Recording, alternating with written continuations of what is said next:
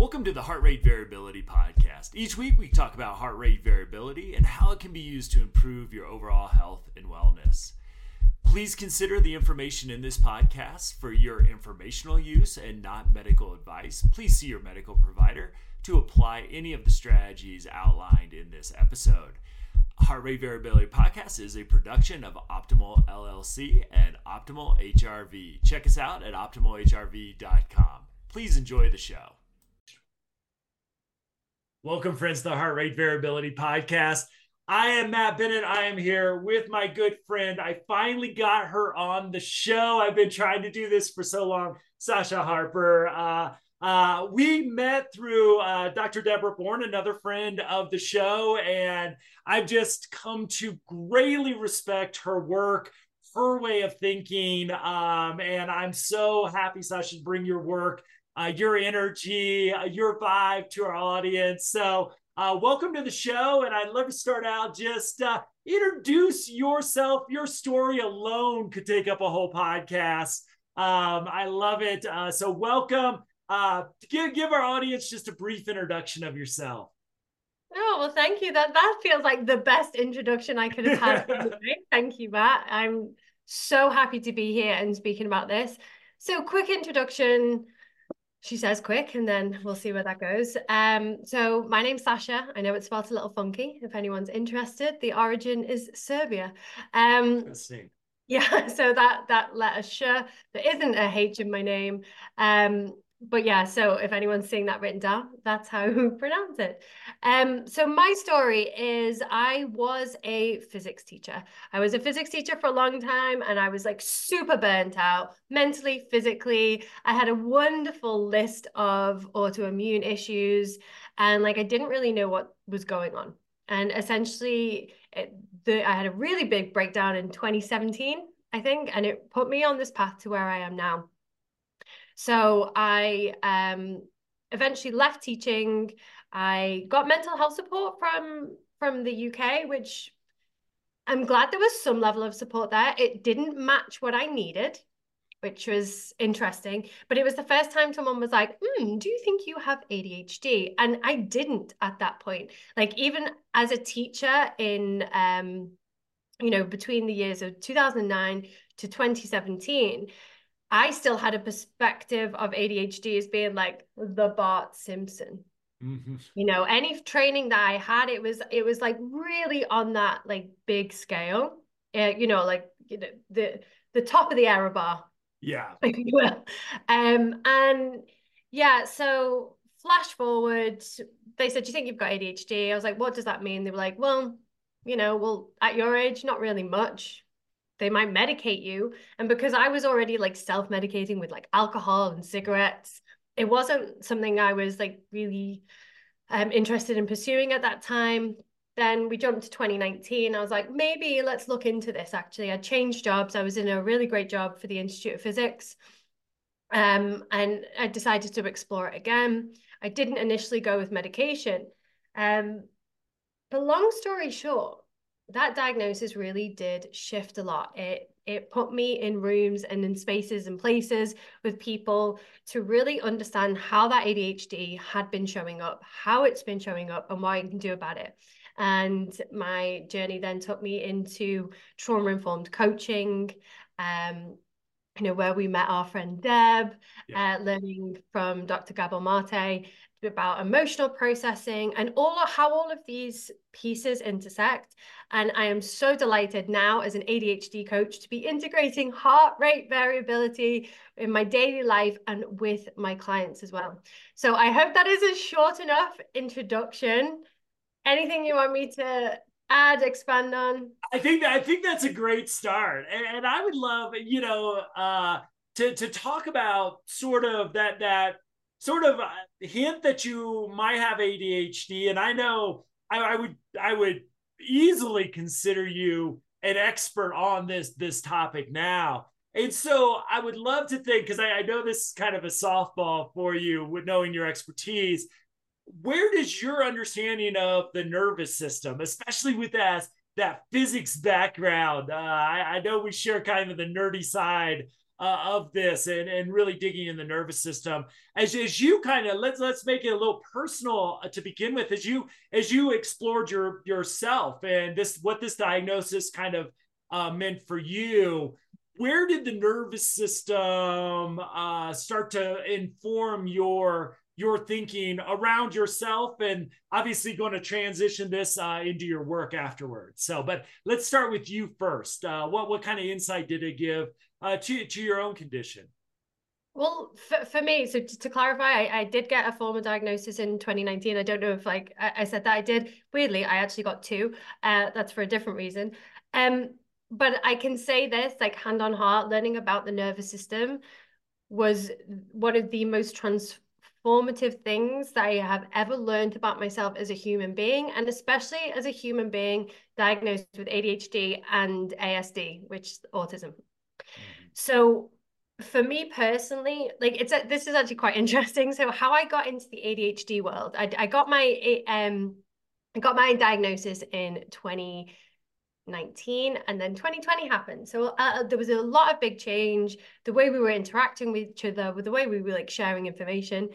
So Matt, I decided to start a meme page. And this was like, I would make memes about my ADHD and I would share them. And I did not do it for to grow. Like I run a business now, there's certain things I do for growth, but like what I did, it was purely like, here's a creative expression of my ADHD.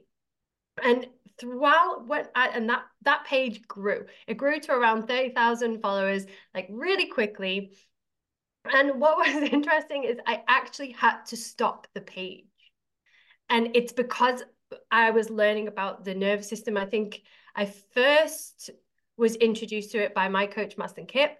And when I started to integrate like what that actually meant for me, as a person with a nervous system and these diagnosed, it was just ADHD at the time, it was like, I can no longer make the memes that I was making and say, this is ADHD. Because in those moments, I knew that experience was my dysregulated ADHD, because I was embarking on a different part of my life where it was like, oh my God, I'm not living in chaos. I'm not living from my fight or flight response. Like I actually have more choice and agency over moments that I've never had before.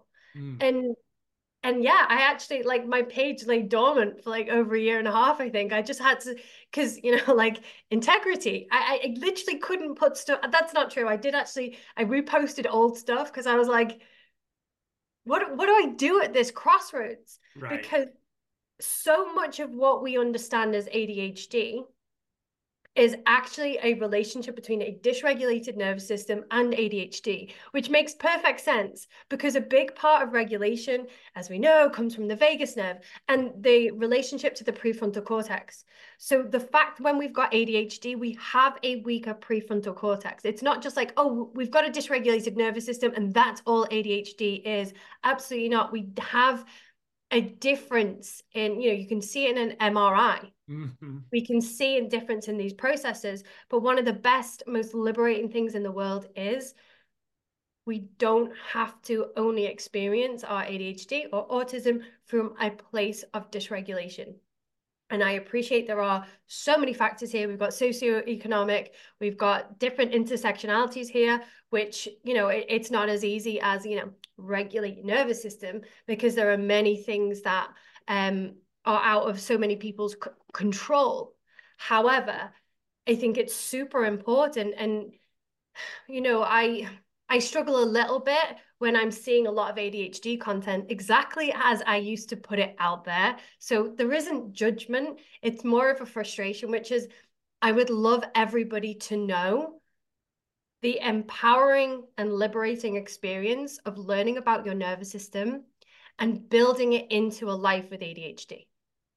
Yeah, and I wonder, as you talk about that, because for me, I had a very similar experience with trauma. Like, first, like as a survivor of childhood trauma myself, obviously, I got into psychology. One, I wanted to help people. Two, I wanted to figure out this thing, like what is math, and that is going to be a lifelong process that I'll probably never fully understand. But the understanding the brain, understanding the nervous system, really helped me clinically understand the behaviors and other things that I was working with, and then working in autism back in the early like 2001, 2002, before we had a lot of the brain science we do now.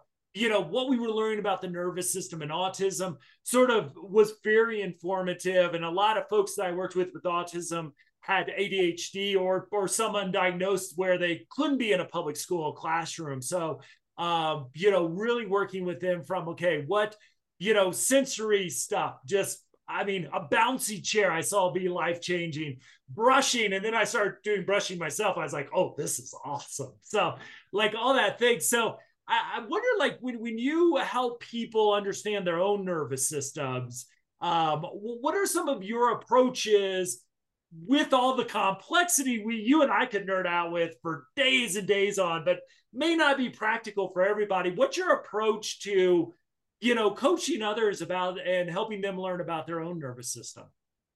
That's a great question. And I think the focus is it's their own nervous system. So like my job as a coach, what I center any form of support or intervention around is like I have my triangle, and it's and HRV is right in the middle. And it's essentially we look at where someone is at in relationship to the triangle. And so on one side, we've got the nervous system. So if they are struggling with something, we might just look at it through a nervous system lens. So for somebody that I'm working with who has no idea, they know they have ADHD, they know they have the common symptoms and struggles, they've resonated with things that they are seeing. we like maybe we're focusing here, we're literally, there's education around the nervous system, and then experientially, how does that show up and what do they need to regulate their own nervous system? Because you even said like, oh, like autism and brushing. What I find fascinating is we have this terminology, stimming. It's more so in the autism community than ADHD. There's a lovely crossover, which is brilliant. From the neuroscience perspective, it's just self-regulation. And sometimes it is forced self-regulation. It's less conscious. And what I mean by that is like, if we're pushed, we're in sensory overload, where we've not been able to honor our boundaries, our sensory or emotional needs have not been met, or they've been pushed, the body's going to take over and say, I got this. And it might start like shaking, or, the typical symptoms that are understood in like a meltdown.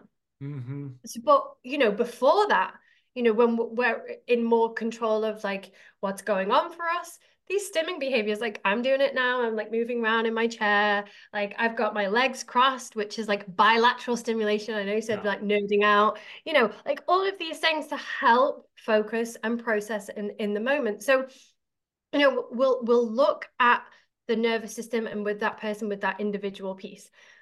The other side of the triangle is the belief system. Like what belief, this is where the trauma history comes up. And, what experiences has someone had in the past, which is showing up in their nervous system, and how can we address them safely? How can we shift those beliefs? How can we realize that, for somebody that I'm working with, it might be actually allowing and honoring their needs. There might be a belief that they shouldn't have a sensory need, or they shouldn't, only work a 4-hour day in the conventional sense, and actually spend time regulating and having nutrition and exercise that actually supports them to work cognitively for those 4 hours. Because actually they've even shown studies to show that neurotypical people don't effectively work for more than 4 hours a day anyway. So it is breaking down these belief systems which they have cultivated from their individual experience, and I don't mean cultivated like they've chosen, that have come up from their individual environments or the societies that we've been raised in. And we kind of then look at like, how's that showing up in the nervous system? Mm. Then we've got that ADHD piece, the other side, which is, okay, like how does your individual or that individual's brain actually work? So if we're looking at it, like, what does Matt need to have the best day? Like, what does his routine look like? And that could be wildly different to mine, but you might have a set of like support routines and behaviors that help you. I might have that they have to be, set and basically what I'm trying to say is it's individualized. Mm-hmm. Um, and so it's really looking at where they might come to me for business, they might come to me for personal reason, whatever their challenge and goal is. So we kind of like look at their challenges and goals, and we jump off at one of those points, usually around the nervous system, then the belief system, and then like, okay, like, so what is it that you actually need? And then, as I said, in the very, very center of that triangle is heart rate variability. I am very privileged to be able to offer my clients, optimal HRV readers and the apps. So we can actually get to know what their energy, like what's in the tank for them today. Yeah. Because HRV and their cognitive function are directly related. Mm-hmm. So one of and if I'm not asking this question correctly, please correct me, because it's a question that I haven't kind of been in the trenches on for a while. So I hope correct my language or my thinking in any way that is appropriate. Is one of the things that I still know is going on today in our school system, because my wife is in that school system. I have a lot of teacher friends. I dealt with it when I was running schools.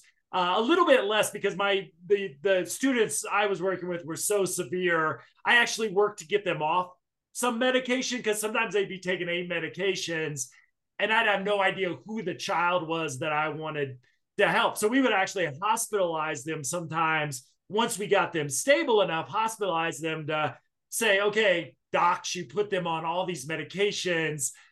We don't know who the kid is anymore. Like, and I think that's an extreme example, but one of the things I still see is, oh, if we don't want our child on medication, medication's still a big issue. And I'm looking at it like clinically is, you need medication. Like that you have a condition, it's treatable with medication. We may not want to, like most conditions, medication isn't the only thing we want to do. Yeah. But ADHD seems to be an interesting thing, where medication, there might be stigma around it. I know there still is for parents medicating their children, which I have empathy for, but I wonder kind of how you handle that, because I also know you offer people HRV biofeedback, resonance frequency breathing. I'm assuming you're trying to strengthen prefrontal cortex function. So how does the psychiatric intervention kind of fit into your triangle and thinking about ADHD? That is absolutely brilliant question. And so what's interesting, just because I like to do a rule of 3. So the 3 sides of the triangle, it's the nervous system, belief system, and the top one where I would usually say it's the ADHD. Actually, I call that the support system. And that is anything required to support your current level of cognitive function and functioning and regulation, and anything and where you want to go to it. So, I'll use myself as an example. When I got the diagnosis in 2019, I didn't want to go anywhere near medication for similar things that you have spoke about. It's like I'd heard things, and it was like, and you can't drink alcohol on it. And for me, it's not something I wanted to go towards. Yeah. And it was a fear-based reason. During 2020, when I actually, and if we think about it, so I went from going into schools and training teachers around.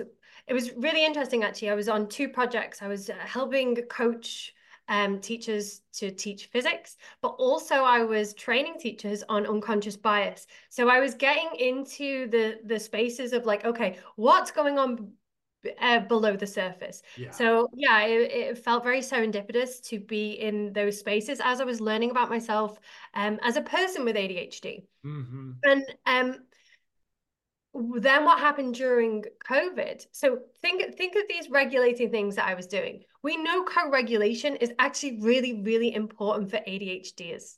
You Mm-hmm. know, we don't talk about the relationship between dopamine and oxytocin enough, especially in the ADHD space. The trauma healing space, why is safe co-regulation so important? And the answer to that is why body doubling and support and non-judgmental spaces for neurodivergence is also so important. And I think like we'll accept that body doubling, where two people like get on and do work. Me and Deb do it all the time. What we accept that that's important, but we're not actually looking at why and why is that supporting cognitive function. Anyway, I digress because we are super nerds, so we could talk about that, but like that's not the question. So going back to I basically was going physically out to schools. So I was around people and I was stood up there and I was talking and I was regulating, I was moving around. When COVID happened and we all went on Zoom, my physical output reduced. My natural amount of movement and connection, as for many people, absolutely reduced. And my cognitive function suffered loads. And I was like, wow. Yeah. I was like, I was on the up. I'd left teaching, that was an environment that really wasn't supportive for me. And I had improved in so many areas, had this diagnosis, blah, blah, blah, blah. But as soon as like those parts of my support system were removed, I really started to struggle. So I actually started on medication in January of 2021. And I did it for about a year. And it was a great tool for me. Yeah. I initially noticed a level of calm and regulation inside of my brain, which I had never experienced or had no recall of ever experiencing, which is huge. Yeah. And then I went through a number of medications and they didn't really I could feel them coming out of my system. So I might get a level of regulation early on in the day, but then it was coming out of my system at night. And so it was like, it was a supportive tool, but at a cost. And then I found like a long acting one, which worked. And I enjoyed it for about a year. But then so I have a menstrual cycle. People don't talk about how medication is, Huge issue. Yeah. metabolized Yeah. differently at different parts than the menstrual cycle. So, I was still getting like on average 2 good weeks and then two really a bit stressy, less cognitive and more anxious times. And so I was very lucky and privileged to be able to make the decision, which is I have a life of regulation. I have built support. I have awareness and I've got, I have a level of regulation, which I no longer require this tool for. So I've stopped taking medication. Excellent. So as we look at things like, medication for like I said, and I appreciate you sharing your own journey with it. I don't know why we still have stigma around some of this stuff, but we're getting better. Like, so you got HRV biofeedback. I know you also, knowing you, that there's other things on your wellness, resiliency, things that you do. So when you think about ADHD and you think about, what we know about how it impacts the nervous system, and again, a very uninformed question, but I don't think inappropriate, is ADHD more a condition that you're going to live with throughout your life, or is it something, a cure might not be the right word, but is there like, hey, I can get to a point where I don't have, where if I go in to get a diagnosis, I'm not going to have the symptoms to get that. Yeah, sorry. That is an absolutely great question. And I think it's really important to answer it in a number of ways. So yes, I know a lot about this stuff, but I also don't know the lived experience of every individual. Yeah. And I think what's really important is, from my experience, there are 3 main stages of living with ADHD. And I just want to preface my answer with this. When I was undiagnosed and living in that dysregulated chaos, not knowing that I had a weaker prefrontal cortex, not knowing that these things I was experiencing wasn't my fault. And that, internalizing that experience, getting a medical condition, a medical diagnosis that it was not my fault was so important.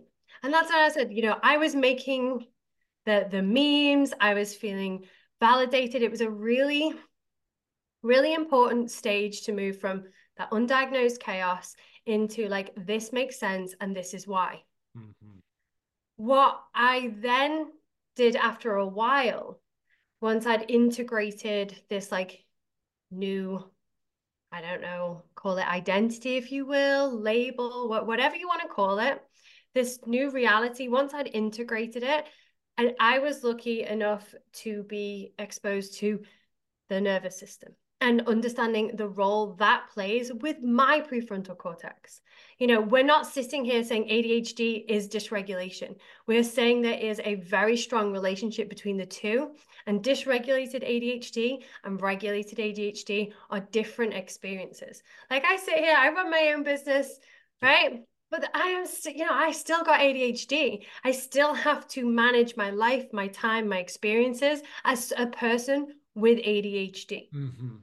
However, those experiences are wildly different to when, I was, struggling and I was self-medicating with alcohol and cigarettes because I didn't know the role that alcohol and those cigarettes were actually playing. So let's look at cigarettes as a stimulant. We talk about medication, stimulating that prefrontal cortex, stimulating the nervous system to be able to get stuff done, to process emotions, to be able to respond to my environment the best way that I can, not the most effective way. Yeah. However, that's what I was doing. So there are those stages where it's kind of like you're undiagnosed as an adult or even as a child, but I can't speak to that experience because it wasn't my experience. And then, being in that label, I don't worry. That's not the right word. I don't know what the right word is, but I think I alluded to it before. When I see people saying like, this is ADHD and this is the experience of ADHD, there's a part of me that, really wants people to be able to hear. It's like, there's a role in your nervous system is playing in that. And that it's a big part that what drives me as a coach and an advocate for ADHD is actually getting that information out there. So that's kind of a side point. And then we've got that growth space where, I would say, I'm experiencing, as you said, understanding Matt, it's a forever journey, understanding the relationship between ADHD and the nervous system and our past experiences. It's a forever journey. And, there's a lot of debate out there. Gabor Mate, speaks to ADHD being a relationship between genetics and environment. Mm-hmm. Some people are very opposed to that. I am very much where I'm at personally is we have these clusters of symptoms due to a weaker prefrontal cortex. I'm open to that. I love discussing these things. I'm absolutely interested as a scientist and individual, like the origin story of all of this. Yeah. But me personally, it's kind of like right now, my passion is in understanding, is it something you're born with? And is it this, that, and the other? Because what I'm dealing with in the now, and this may change. I'm saying this is, the beginning of 2024, there's a symptom cluster which people experience that when we look at the right support, when we look at improving our HRV, when we look at all of these pieces that interplay with ADHD, the nervous system, all that jazz, we can build a better quality of life for people. So is it something that we cure? I personally am not in the school of thought that it can be cured. I think if someone's selling you a cure, I'd be super curious around why they're using that language, what their experience with ADHD is. I believe that you can make significant, as I said, changes to your quality of life through regulation. But you say, is it lifelong? Well, I think it's different for people with menstrual cycles and people who don't. If you're experiencing menstrual cycles, your ADHD symptoms as with neurotypical people, your brain function, cognitive function changes through that cycle anyway. Same with your ADHD. So the dopamine estrogen relationship. And then starting perimenopause or menopause, that is going to change cognitive function and also your relationship with your own nervous system. Because we are complex little beings and we can't just like isolate these pieces. So, living with something like ADHD is a lifelong process because the support we have in one stage of our life may be different to another. People who do have children and don't have children, or people are in like certain jobs, or, as I said, I was fine in one job.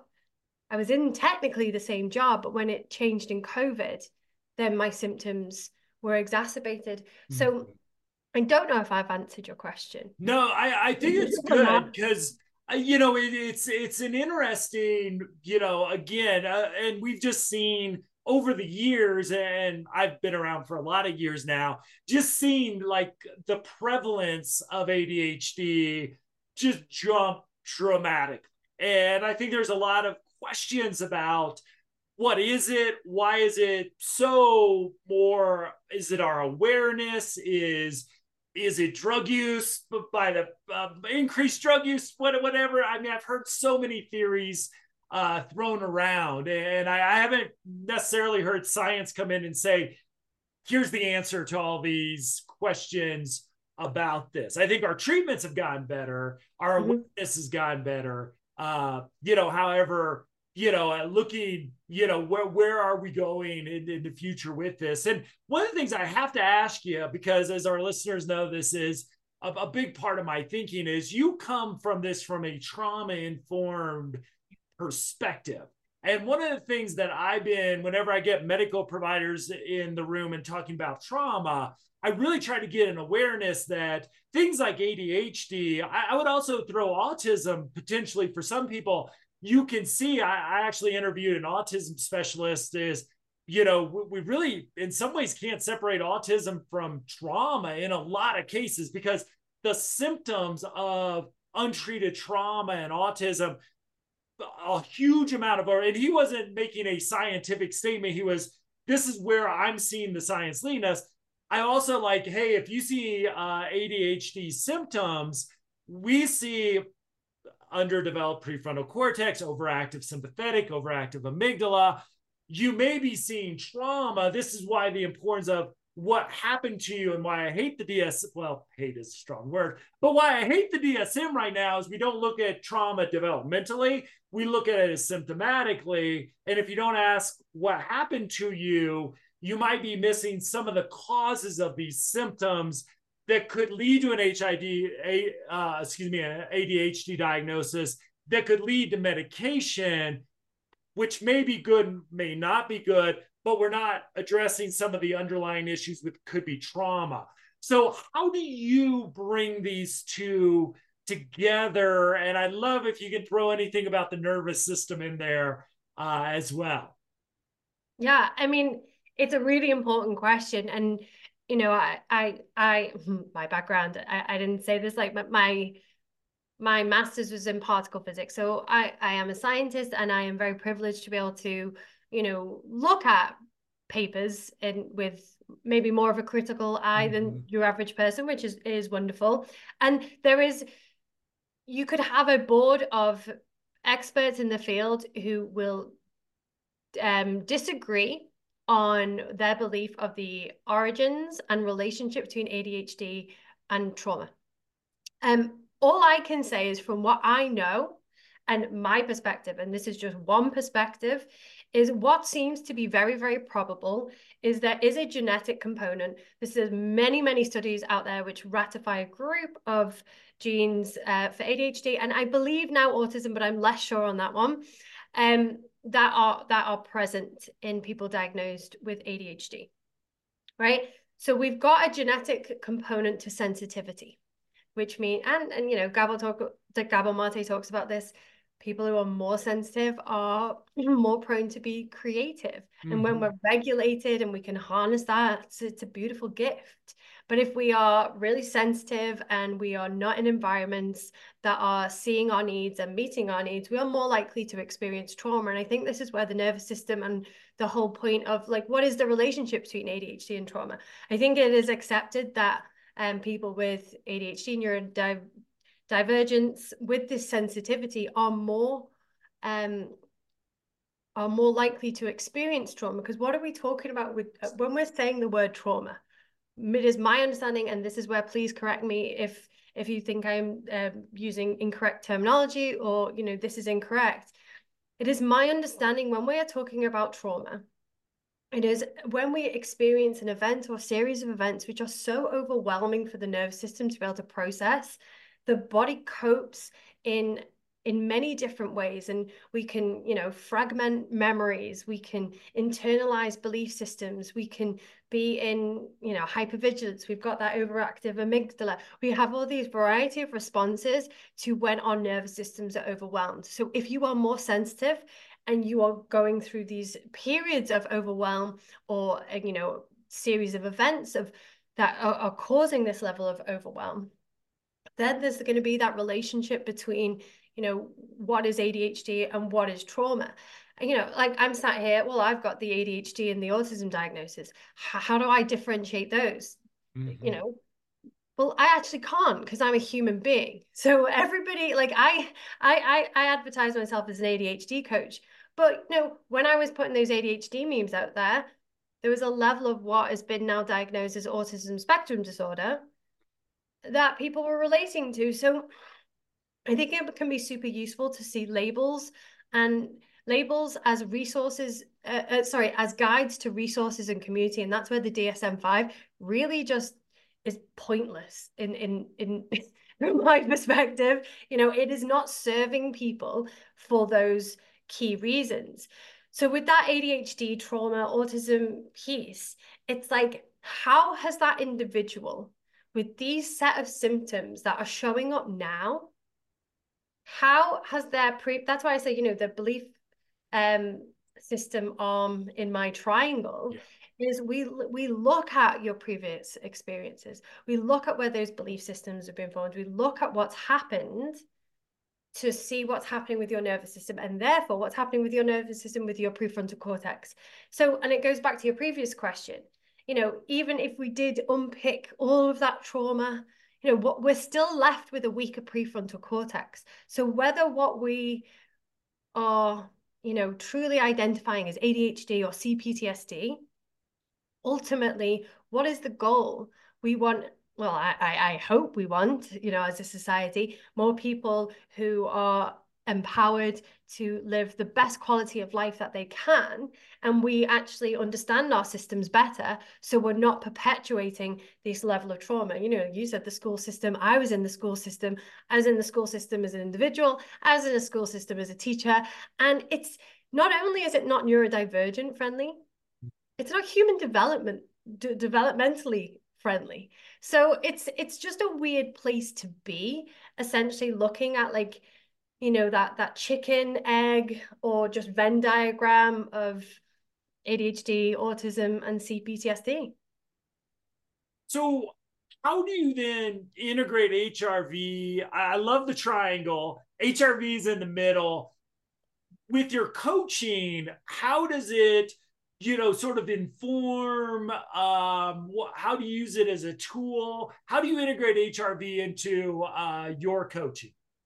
Yeah, well, essentially, the way I use it with clients is another tool that they can use to get to know themselves. Because a lot of the time, especially if we're moving from that chaotic space into regulation for maybe the first time in our lives, that's not true for all of my clients. Some people have a level of regulation that's absolutely fine. But to begin with, we don't really trust our own perception of self, because we've been told, there's a disconnect between our perception of self, what we find comfortable or achievable or whatever, is not always been reflected back to us as accurate. So it's using the data to really look at the nervous system. And one of the ways that I like to explain it to my clients is like, let's see what's in the tank for today. Mm. You know, like how much have we rested and digested from the night before? What's our starting point? And learning to listen to those internal cues. So it's data to help along the way to really regulate the nervous system and listen to where the body is at. And you know, improving vagal tone is going to improve cognitive function. Brilliant. So that's the longer term goal inside of the coaching container, but on a daily basis, like how we integrate that HRV is really getting to know yeah, what's in the tank for today.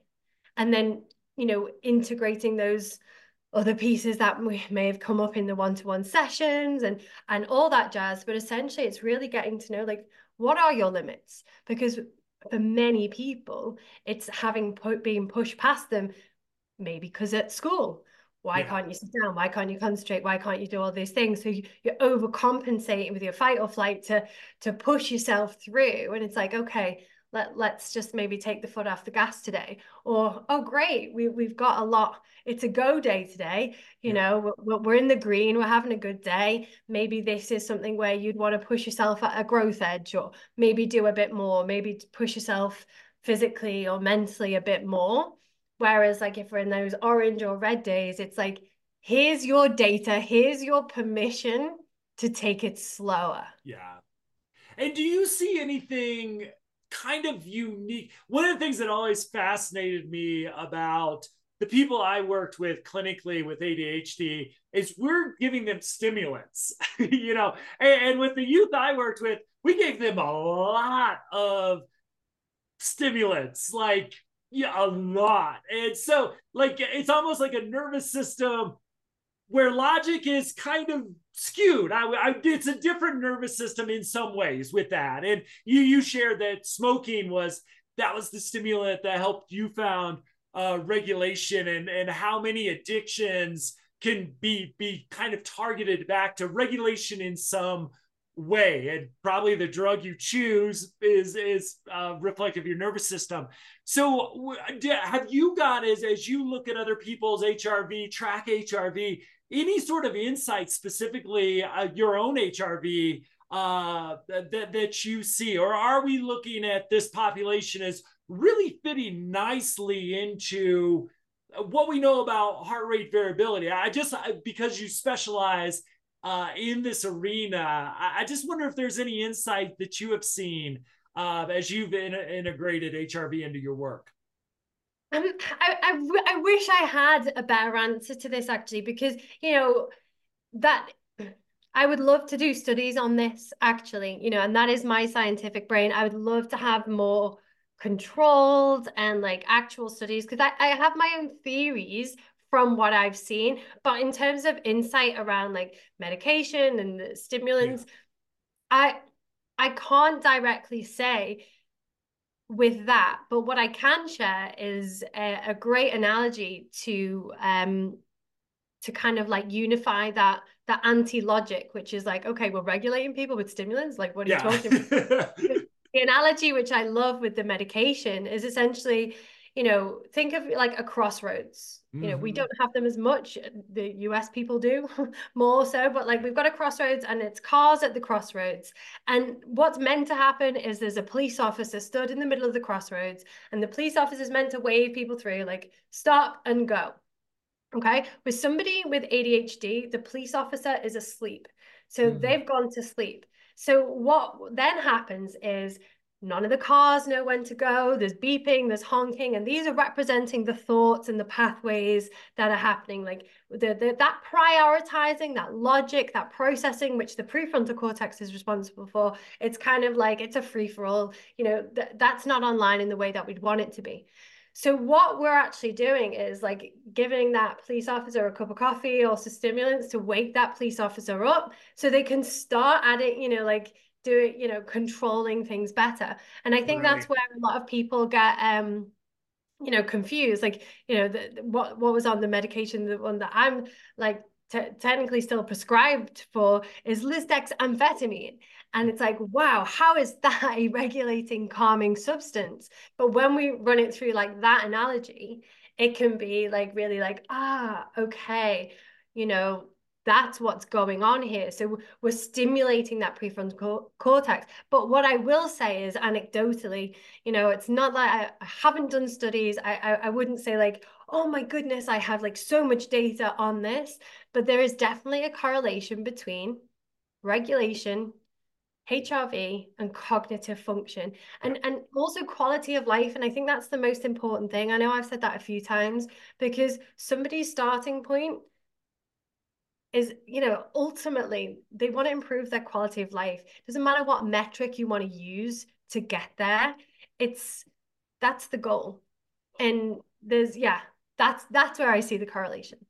Yeah, and what do you see when you're working with somebody as they progress through? Because I mean, one of the fascinating, this may be another episode in of itself, but that idea of the beliefs, you know, of that, I think there's for a lot of people, there's a struggle of doing that work.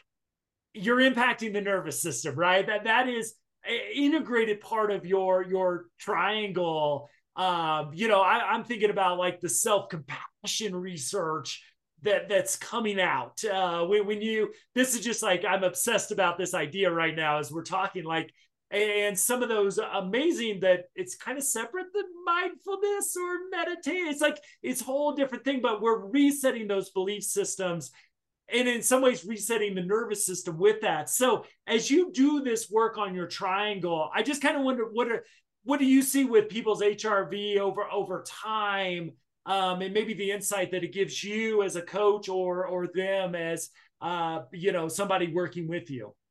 Yeah, I mean, that's one thing I can definitely say I've seen correlation with is compassion. Yeah.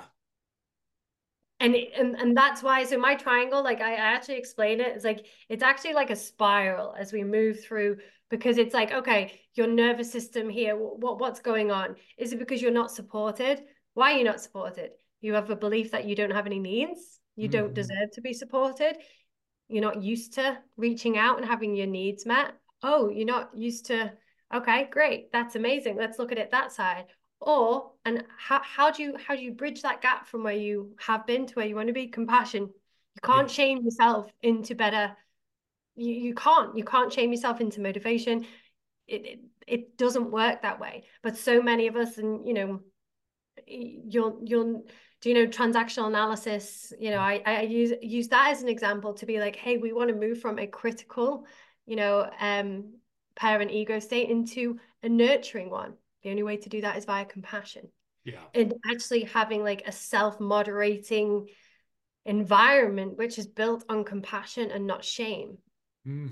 And that is one of the biggest things. And yeah, as you said, all roads lead to Rome. Doesn't matter how we get there. Yeah.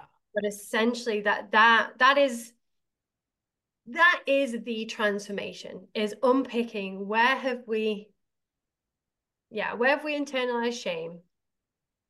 Sometimes it's just like, let's look at what it is, how it is. Sometimes it's why it is. As you said, let's look at that trauma history. Let's look at those experiences. But it depends. It's like, and each person's individual experience is individual. So I actually work with a lot of people who work too many hours. So at the beginning is breaking that down and actually celebrating doing less, and the HRV goes up when we're doing less. And I think that is a beautiful way to end my first episode with you, because I'd love to unpack the entire triangle, really dive into your expertise in the future. But Saša, my friend, thank you so much. We will put information about Saša, how you can get a hold of her, in the show notes, which you can find at optimalhrv.com, or just scroll down on wherever you're listening to us, and we'll put Saša's information in there. My friend, I'm so glad we finally got you on. I've been dying to share you with our audience. because I know we've been working together of helping implement optimal HRV with you, and you've just been such a great resource for us. I'm learning from you, I feel like, on a regular basis, and I just got a crash course, which I'm going to process for the rest of the day, I'm sure. So thank you so much, my friend. You are a joy, and I appreciate you sharing your expertise with our audience. Thank you so much for having me.